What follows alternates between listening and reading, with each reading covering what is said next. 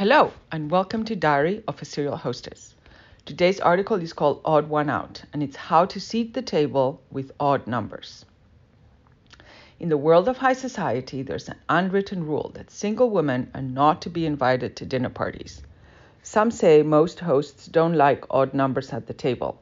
Others accept married women by themselves when the husband is otherwise engaged, but certainly no singles or divorcees. But the most common reason, everyone agrees, is that wives don't want competition and are petrified of their husband's wandering eye towards a younger or more attractive version.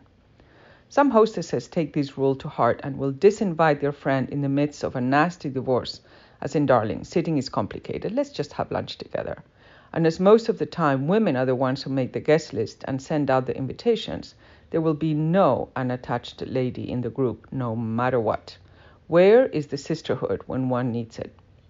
The more daring and avant-garde hosts and hostesses who do welcome ladies by themselves have a stable of single men or men couples who are called upon to fill in when necessary to keep the table to an even number, when the seating arrangement balanced. They go to great lengths to achieve this table setting nirvana, ensuring that one single person is practically sitting in the kitchen, far away from any possible temptation. Those like myself who don't care about the numbers, sitting an odd number of guests is simply how to make my guests comfortable and happy. There is no odd one out at my table. I've had instances where we're 4 ladies and 1 man. Often there are 3 men and 2 ladies. And recently it's all about 5 women and 3 men. The combination doesn't matter. We're all friends and love spending time with each other. As the host, the place on my right side is the honored seat, which normally goes to the most senior man. The left goes to the single woman. I want to make her feel that she is important to me. On some occasions, I take the worst seat, giving my guests the best one. Not that there's a bad seat at home. It is just that I need to be closest to the kitchen, as I have to get up, prepare, serve, and clear. Sitting next to me is not ideal, as my seat will be empty for part of the meal. When you find yourself with odd numbers, don't worry. Many women love sitting next to their girlfriends and will have a livelier conversation gossiping about clothes or men. Frankly, it is sometimes a better seat than next to a grumpy guy who only wants to talk about golf or dogs.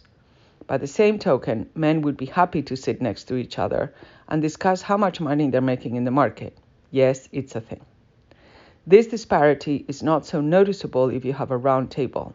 The odds are more obvious on rectangular and oval ones. Regardless, make the seating arrangement so that no one feels left out. And for goodness sake, move that odd empty chair away from the table. There's no reason to avoid odd numbers at the table. And if you look at gardening and architecture and follow the astral charts, you'll notice that odd numbers are luckier and often more balanced than even ones. So embrace your odds, I say. It amazes me that in this day and age, still, singles or divorcees of a certain age are considered persona non grata in many social situations. Do all these grand hostesses think that married couples don't stray from the fold or play outside the petri dish, or that flings are only among single people? Is their marriage so fragile that all temptation must be banished? I don't know. Every marriage is its own world. I can tell you that many second and third marriages occur when we play musical chairs and you always get the same seat. If I had an issue, which I don't, I would be much more worried about an unhappy married wife who is clearly on the prowl for an upgrade, rather than a single woman who has no interest in anyone's husband. What makes them think that the aim of every divorcee is to do it all over again? Being in a relationship or not should not be a distinguishing mark of achievement or acceptance. Individuality, independence, and charm are, in my opinion, better marks of distinction. And so with this, I leave you. Sincerely, the Serial Hostess.